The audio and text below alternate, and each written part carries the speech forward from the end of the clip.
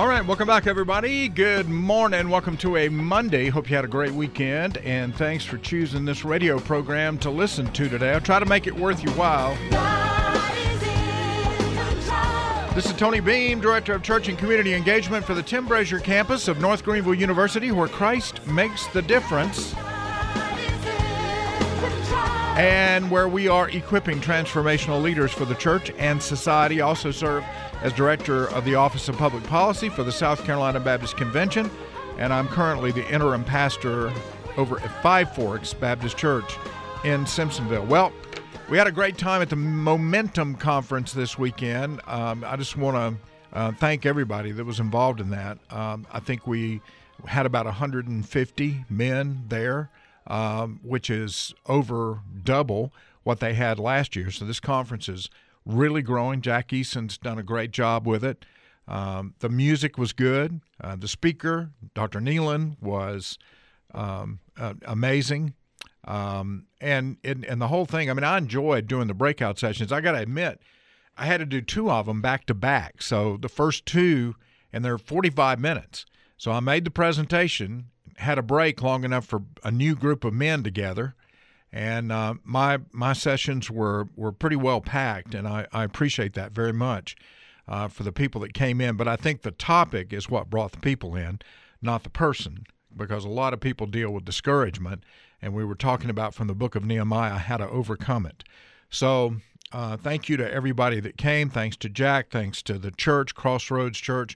Great food. We had barbecue for lunch, had Chick-fil-A biscuits for breakfast, and a big thank you to the Chick-fil-A on Woodruff Road who supplied those biscuits for free.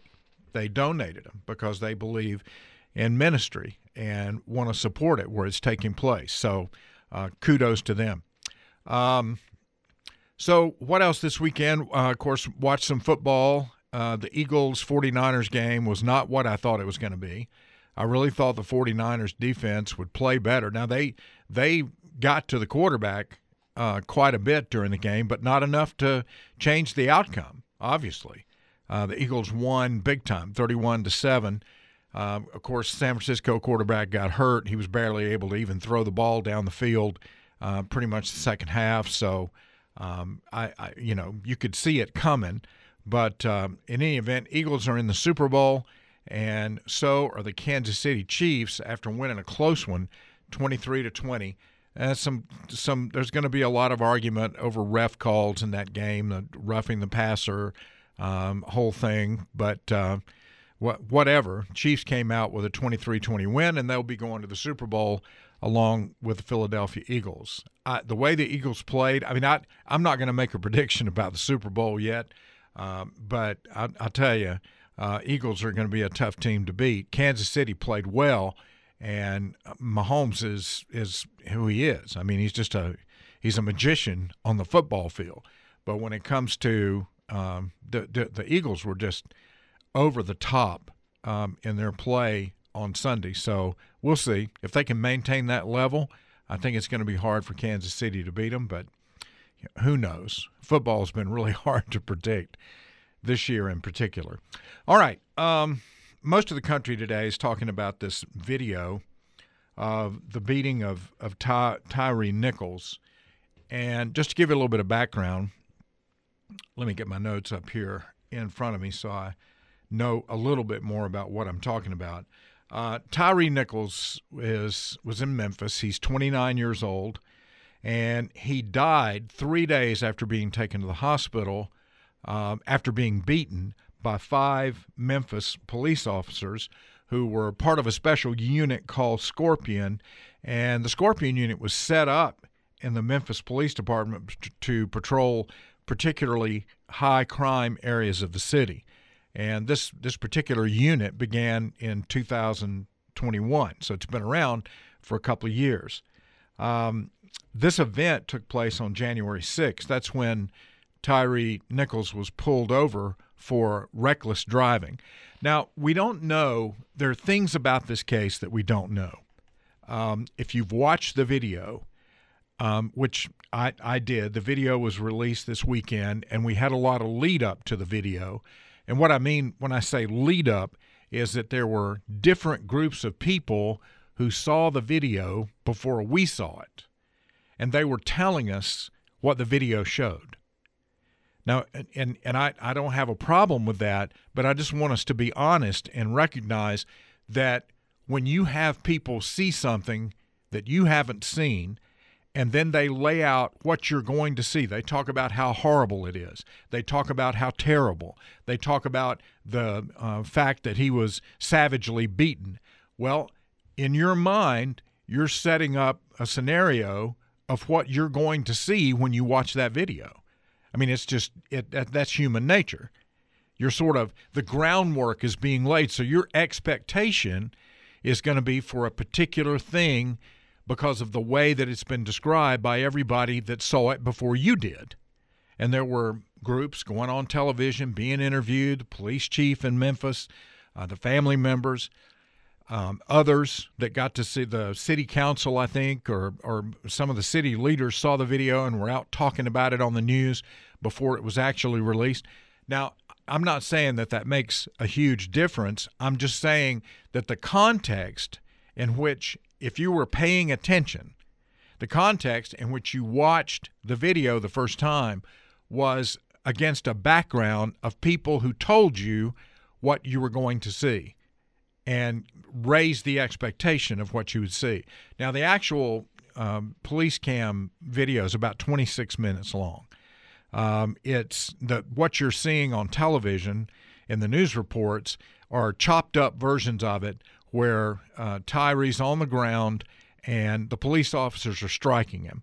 And yes, they're kicking him, they're striking him with their hands, they're hitting him with the baton is what it appears to be. But here's the tricky part, and believe me, please understand, I am not saying that Tyre Nichols that excessive force was not used. I'm not saying that these police officers acted properly by any stretch of the imagination. I don't think you can say that.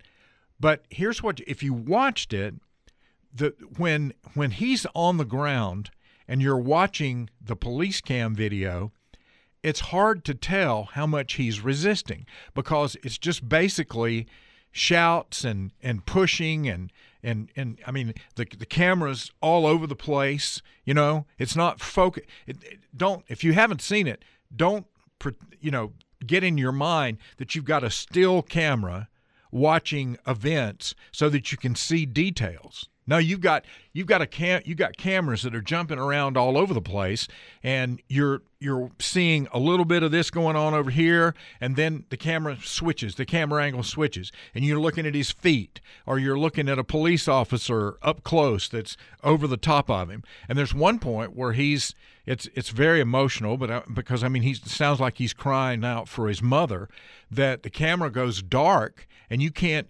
I don't know what's happening, and I don't know if the camera got up against another police officer, but it's just blank for about 5 or 6 seconds. And so there are parts of it that you cannot see. What you can see is when they pull him over pretty quick. They've got guns drawn when they come up to the car. One police officer's got his weapon drawn. I have no idea what motivated him to do that, if it was rightly motivated or not. It seems strange to me that in a reckless driving incident, when you pull somebody over, that you would have your weapon drawn when you've got the police officers there. Now, initially, it looks to me like there were only a couple, and they pulled him out of the car, got him on the ground. We can debate whether he was subdued or not, okay? It appears to me that he was subdued. Well, it's hard to tell if he was still resisting. But regardless, he was tased. They put a taser right up against his leg. And then somehow he gets up, he gets away from them, and he runs off. He runs out of the picture. He's running pretty fast because they're chasing him and can't catch up to him. So in the 26-minute video, the police officer, one of them that's chasing him, comes walking back, and he's having some kind of problem with his eyes. He can't see. He says that the guy hit him, and apparently the pepper spray that they were using got in his eyes, and so they were trying to wash the pepper spray. It shows one of the other officers getting his water out of the police car and pouring it multiple times on the head of the officer, and he's rubbing it in his eyes. And then they're looking for he's looking for his glasses and finds them in the street. Well, while all this is going on, another police car pulls up, and so where is he? He said he went down that way. They turn the sirens on, and off they go. Well, in a few minutes, the video switches, and you see them catch up to him again. He had gotten away. He was away maybe, I don't know how long he was at large. It's hard to tell by the way the video goes. But anyway, they caught up to him. And when they did, they put him back on the ground. Now, according to the police officers, he was still resisting. But this is where it's hard to see exactly what's going on because, again, the camera's jumping all over the place. There's one video that is from a street camera that they kind of put into the mix, and you can see him on the ground with the police officer standing over him. And so the question becomes, all right, here they've been charged with some serious crimes. I mean, they're charged with second-degree murder, aggravated assault, aggravated kidnapping, and official misconduct. And all 5 of these police officers that have been charged are black, and Tyre Nichols is black. So this, even though CNN tried to make this a racial issue, they ran a headline that said this: the police who killed Tyre Nichols were black, but they might still have been driven by racism.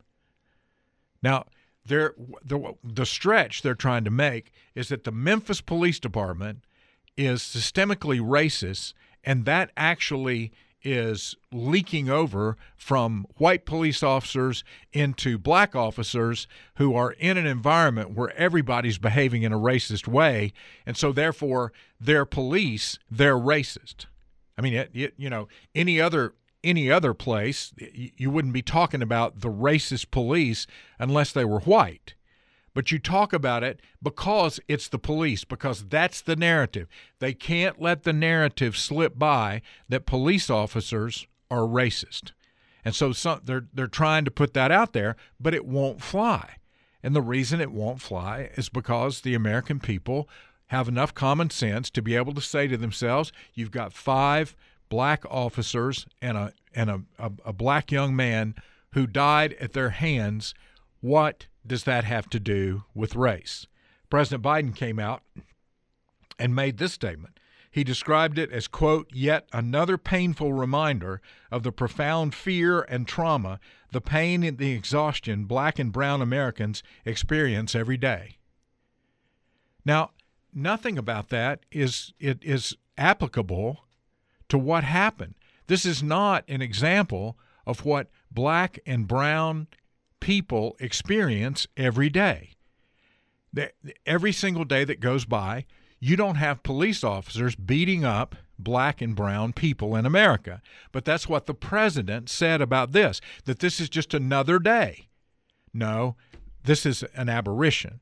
This is 5 police officers, and we're going to talk a little bit about their background and how they got hired and why that matters in just a minute. But these 5 police officers did a terrible thing, and they're going to be held accountable for it.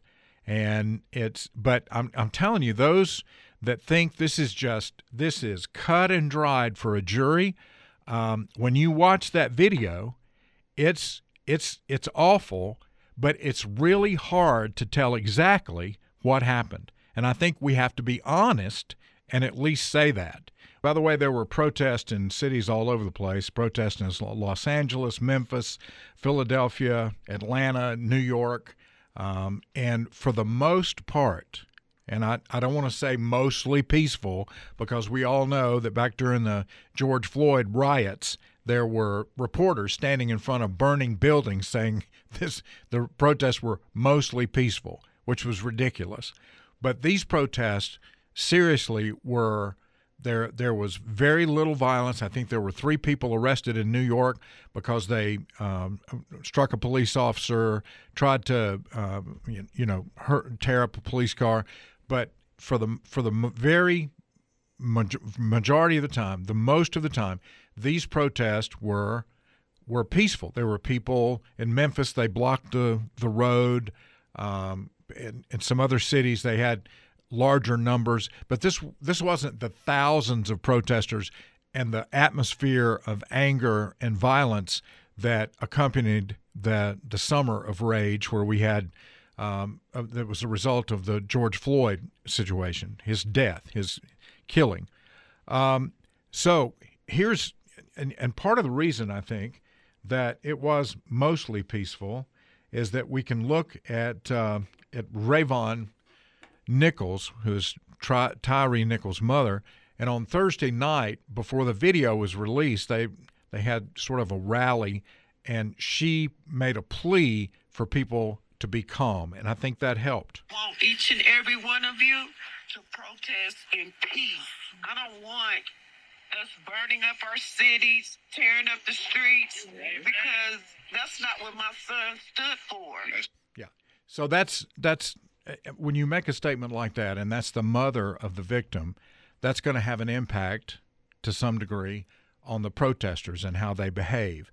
And so, I mean, that's hard for a mom to get out there and say that when her son has been treated the way that Tyre Nichols was treated. And look, I don't want anybody to come away from this radio program thinking that I'm defending these police in any way. I'm not defending them. They yanked him out of the car. They had him on the ground. It was a traffic stop. Now, I don't know. Here's what's going to happen in the days ahead. I mean, these police officers are going to get a defense. There's going to be discovery. And we're going to find out things like, what did the police know about him ahead of time? Were they told that he had some kind of violent background? I don't know. I haven't heard any of that. So, would that make a difference? Well, the only difference it would make is maybe the way that they approach the car with their guns drawn. I don't think normally even for reckless driving. Now, apparently the reckless driving was pretty serious. He was all over the place, and the police officers believed that he was on something. You can hear one of the officers say that during the altercation. He's on something. One of the police officer that came back that had got pepper spray in his eyes, made the statement that Nichols hit him and knocked his glasses off, and I think that's how the pepper spray ended up getting in his eyes that they were trying to subdue Nichols with. But when you look at if you look at the video in total, you've got enough police officers on the scene to put this guy in custody without the beating that he endured. And the beating was severe enough that it took his life. And that alone is enough for these officers to be charged. And likely, I mean, I don't know, they're innocent. They should be presumed innocent until proven guilty in a court of law.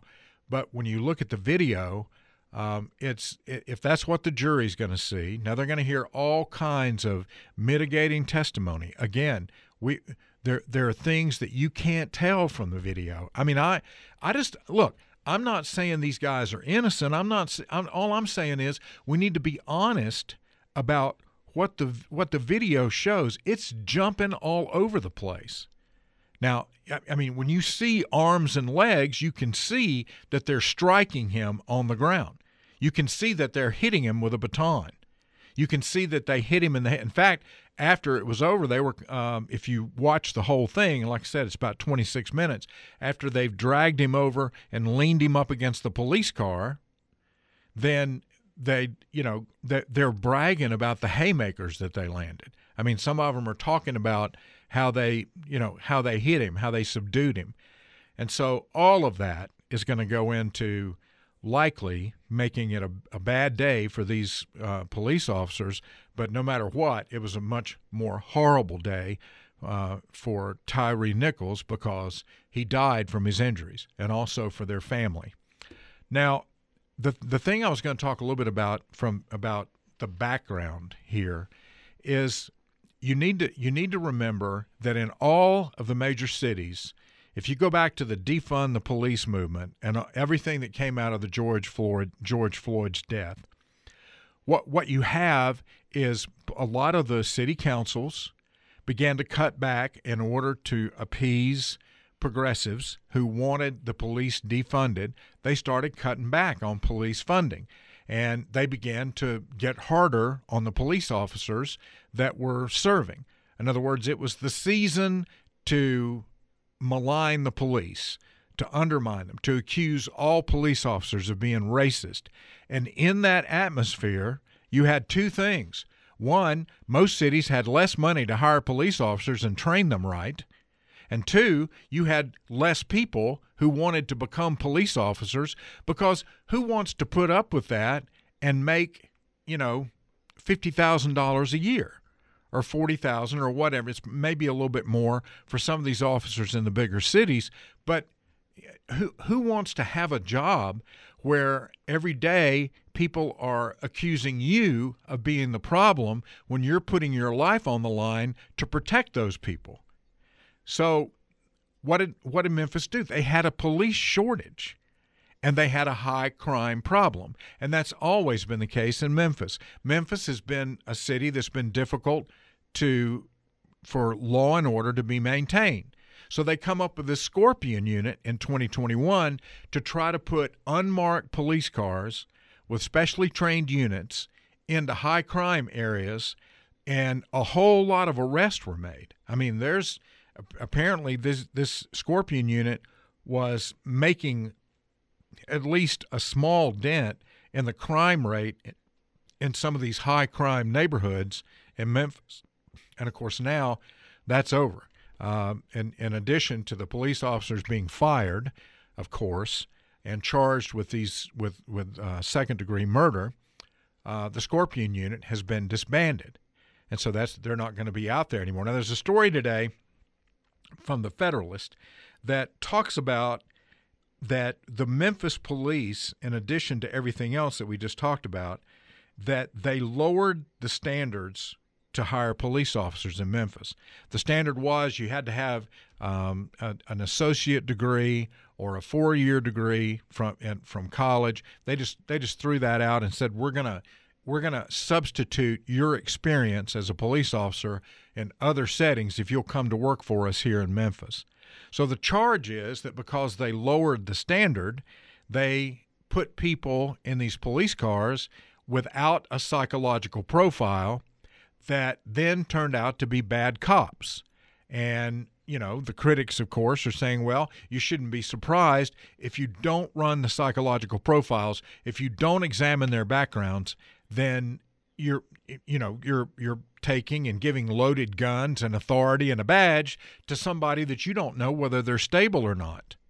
Now, agree that there should never be a police officer out on the street that hasn't gone through some psychological testing because of their authority, because of the fact that they're armed to the teeth. I mean, and they have the right to detain and to go after citizens. They've got to be emotionally and mentally stable. And so the charge is that the Memphis Police Department, because they were having trouble hiring police officers, dropped a lot of these standards and got these guys that were, they'd work for other police departments, but then put them in this special unit to go out and deal with crime in a high crime area when they don't know how they're going to handle it because they haven't been psychologically profiled. But now, where do we put the blame? I think, at least part of the blame has to rest with the fact that this progressive mindset of all the police are racist that decimated the ranks of police officers in high crime cities like Memphis and made it difficult to hire police officers, it became a catch-22 for the city. If you go out and say, well, they shouldn't have hired these police officers, okay, probably not. But they couldn't hire enough police officers to stop the crime rate that they were having. So what do? They make a decision, okay? Either we have at least a minimum number of police officers on the street to deal with the level of crime that we're dealing with, or we put everybody through these rigorous standards and we cut back drastically on the number of police because we can't field them fast enough to keep up with the attrition rate. So I guess my question is this. What should we expect as a society when we vilify the police and then we're surprised when people don't want to be police officers? What should we expect as a society when we defund the police, when we literally take money away for training and for recruitment purposes, and then we step back and go, oh my gosh, we don't have enough police officers and they're not trained well enough to do their jobs? It's insane. I mean, it really is sort of a definition of insanity to create an environment and then step back and complain that the environment has been created and that we're not able to fulfill the number of police officers that we need on the street. So if we're going to address this problem, it's got to begin with the fact that part of the Christian worldview says we have to have law and order. There are bad people. Remember this thing called original sin? Yeah, it really has infiltrated the whole culture. And so we got bad people out there, and bad people are going to do bad things unless you have good people trained to stop them, and you've got enough of them, and they're properly trained to keep law and order. So if we're going to vilify the police so that nobody wants to be one, if we're going to take away the money that it takes to recruit them and to train them and to bring them up to speed, then we've got to stop being A, surprised when things go badly. 2, we need to stop being, or B, we need to stop being surprised when we don't have adequate police officers to protect the communities that they're charged to protect. And C, we shouldn't be all that surprised when police officers go rogue and behave the way they did with Tyre Nichols because they haven't had the psychological profile and the additional training necessary to make sure that they don't make these kind of bad decisions that lead to the death of a 29-year-old man that should be alive today. I want to shift gears here a little bit, and I want to talk about the Paul Pelosi video on the night that he was obviously attacked with a hammer. You know, as you know, if you've listened to this program, you know that I've asked a lot of questions about what happened. And I asked the question about why has the video not been released? Why can we not see what actually happened? And there were those who saw the video who began to give us a description of what happened. And one of those people was Miguel Amagera. And his story at NBC was retracted and briefly suspended. But it doesn't appear, according to this MSN story, that he's going to be getting any sort of public apology from the network after the video was released. Well, I'm confused about that because I don't think he should get an apology. In the days after the husband of then House Speaker Nancy Pelosi was attacked, with details scant, police video under seal and conspiracy theories running rampant, Almaguer reported that arriving San Francisco police were unaware they were approaching the speaker's residence, that Paul Pelosi seemed at first unalarmed after opening the door, and that he stepped back several feet into the residence before he was struck with a hammer. Now listen to this, with the possible exception of the step back descriptor, which video shows didn't happen until the attack commenced, as it appears Pelosi has a self-opening door. The body cam footage released Friday vindicates the entirety of this reporter's report. It does not. I mean, I'm sorry, but that's just not true. What he said was that the fact that Paul Pelosi stepped back several feet, he described Pelosi being distant from the attacker. The description led me to believe that the attacker was standing maybe 10 feet away in the hallway, that Pelosi went to the door by himself. And then when he opened the door, then he starts talking and then to the police and then begins to back away, and he comes under the influence of the attacker again, and then the attack begins. And so that raises all kinds of questions. Why in the world would you open the door and not run out the door. I mean, he was in his underwear, but, I mean, he was at home. It was late. Now, it's true, it appears when you watch the video, that the police didn't know that they were going to Pelosi residence, because when the door opens, it's pretty clear they don't know that they're talking to Paul Pelosi. But the attacker is standing there at the door with Pelosi with the hammer in his hand, and he's got Pelosi by the arm. And at one point, Pelosi kind of tries to reach for the hammer, and there's a brief interaction between them, which it goes something like this. It'd be hard to see on the video, but when the door opens, Paul says to the police, Paul Pelosi, "Hey guys." Police officer responds, "How you doing?" Pelosi says, "How are you?" And the police officer says, "What's going on, man?" And DePape replies, "Everything's good." And Paul again says, "Hi." Now, it's kind of surreal. But then they see, in between the hi and what happens next, Pelosi kind of reaches for the hammer, and the police tell DePape to drop the hammer. And DePape says, "Nope," and pounds Pelosi in the head. The police charge into the house. They get DePape on the floor. They subdue him. And then, of course, they get Paul Pelosi medical attention, because you can see the assailant, DePape. You can see him hit Pelosi hard with the hammer. So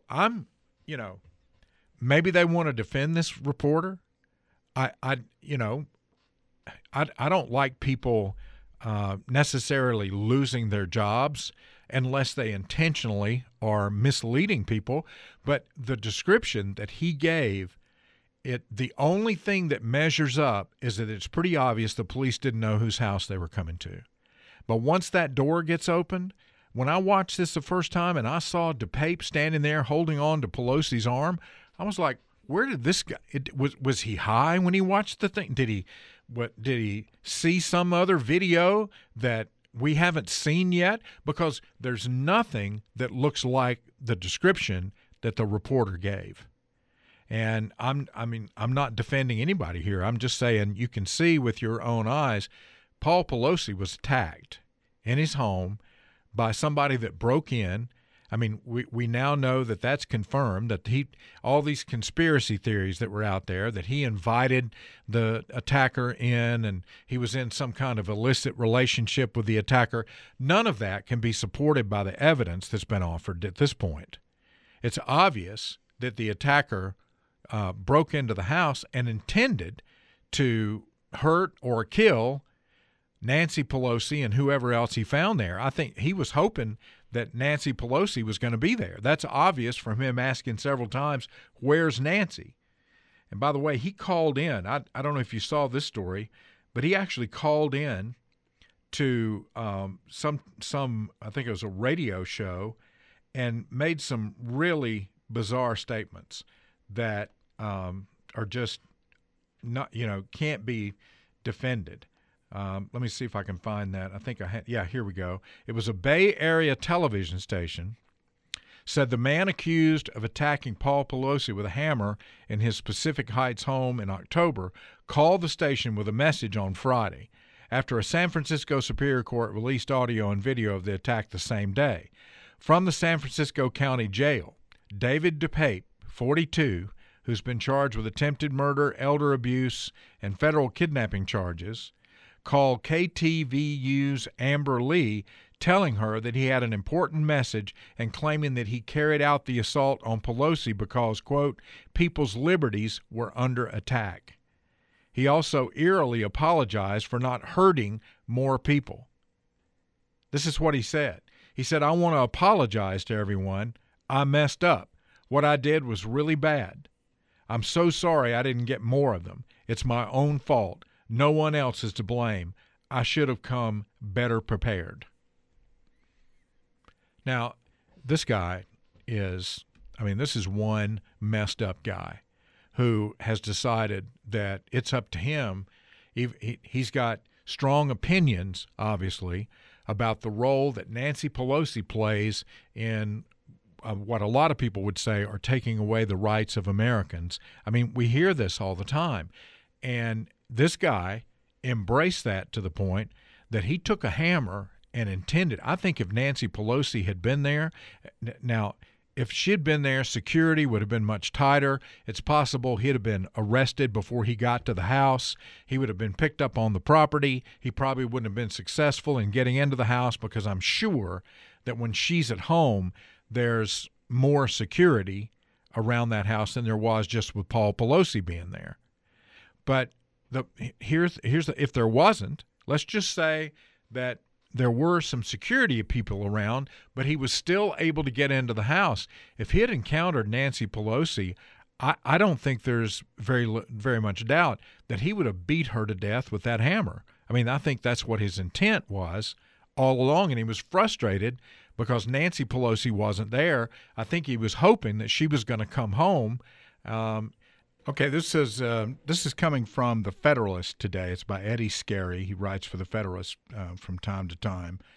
And let me just start with this paragraph because this is where he starts raising questions about the Pelosi video that I'm going to answer those questions for him. They probably won't be satisfying to anybody who's decided that this is, there's a conspiracy behind this.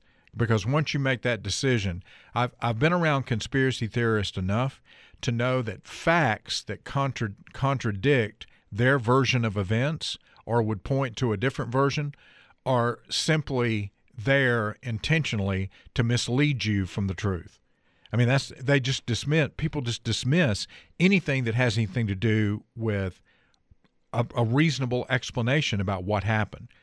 But on the 9/11 call, and a lot of people raise questions about that. As calmly as can be, according to Scarry, he tells the San Francisco police operator, that there's a gentleman here waiting for my wife to come back and that I guess we'll have to wait because Nancy was in Washington and wouldn't be home for a number of days. Ask if he needs emergency assistance. Paul says, I don't think so, but ask if the Capitol Police are around. The operator tells him that he called the San Francisco police, to which Paul says, I understand. Then apparently talking to DePape, Paul says, I don't know, what do you think? DePape seems to respond, but it's unintelligible. He thinks everything's good, Paul says, but I've got a problem. But he thinks everything's good, Paul tells the operator. He also says DePape just came into the house, said he doesn't know who DePape is. Anyway, he's telling me to put the phone down. So the operator asks for DePape's name, and apparently being able to hear the operator, he responds, David DePape. My name's David. Now, is that weird? Yes. But think about this. You're asleep in bed, 2:30 in the morning. Somebody breaks the glass in the back of the house, gets in, and comes in asking, where's Nancy? Then he has a hammer, and it's obvious that he's unstable and that his intent is to harm you. And you're able to call the police. I mean, what would I do? I try to stop and think. Would I be calm? I think I would try to keep him if I didn't have a weapon. Now, if he broke into my house like that in the middle of the night, things probably would have gone differently, shall we say. But he broke in. Pelosi doesn't have a weapon. He's got a hammer. Pelosi's 82, 83 years old, so he doesn't have a lot of ability to fight back. And I'm sure he's afraid of the guy, and he's got the police on the phone. If he says to the police, I've got somebody here that's threatening me, then maybe that provokes the guy and he starts beating him right then. So he tries to finesse it a little bit. He's trying to communicate with this police operator, and he didn't necessarily do a very good job, but he tries to communicate with the operator that there's a problem without just coming right out and saying that. And he's talking to the guy. He's trying to keep the guy, I think he's probably thinking, if I can keep this guy calm, maybe he doesn't attack me. Now, is that a reasonable explanation? It's the only one I can come up with.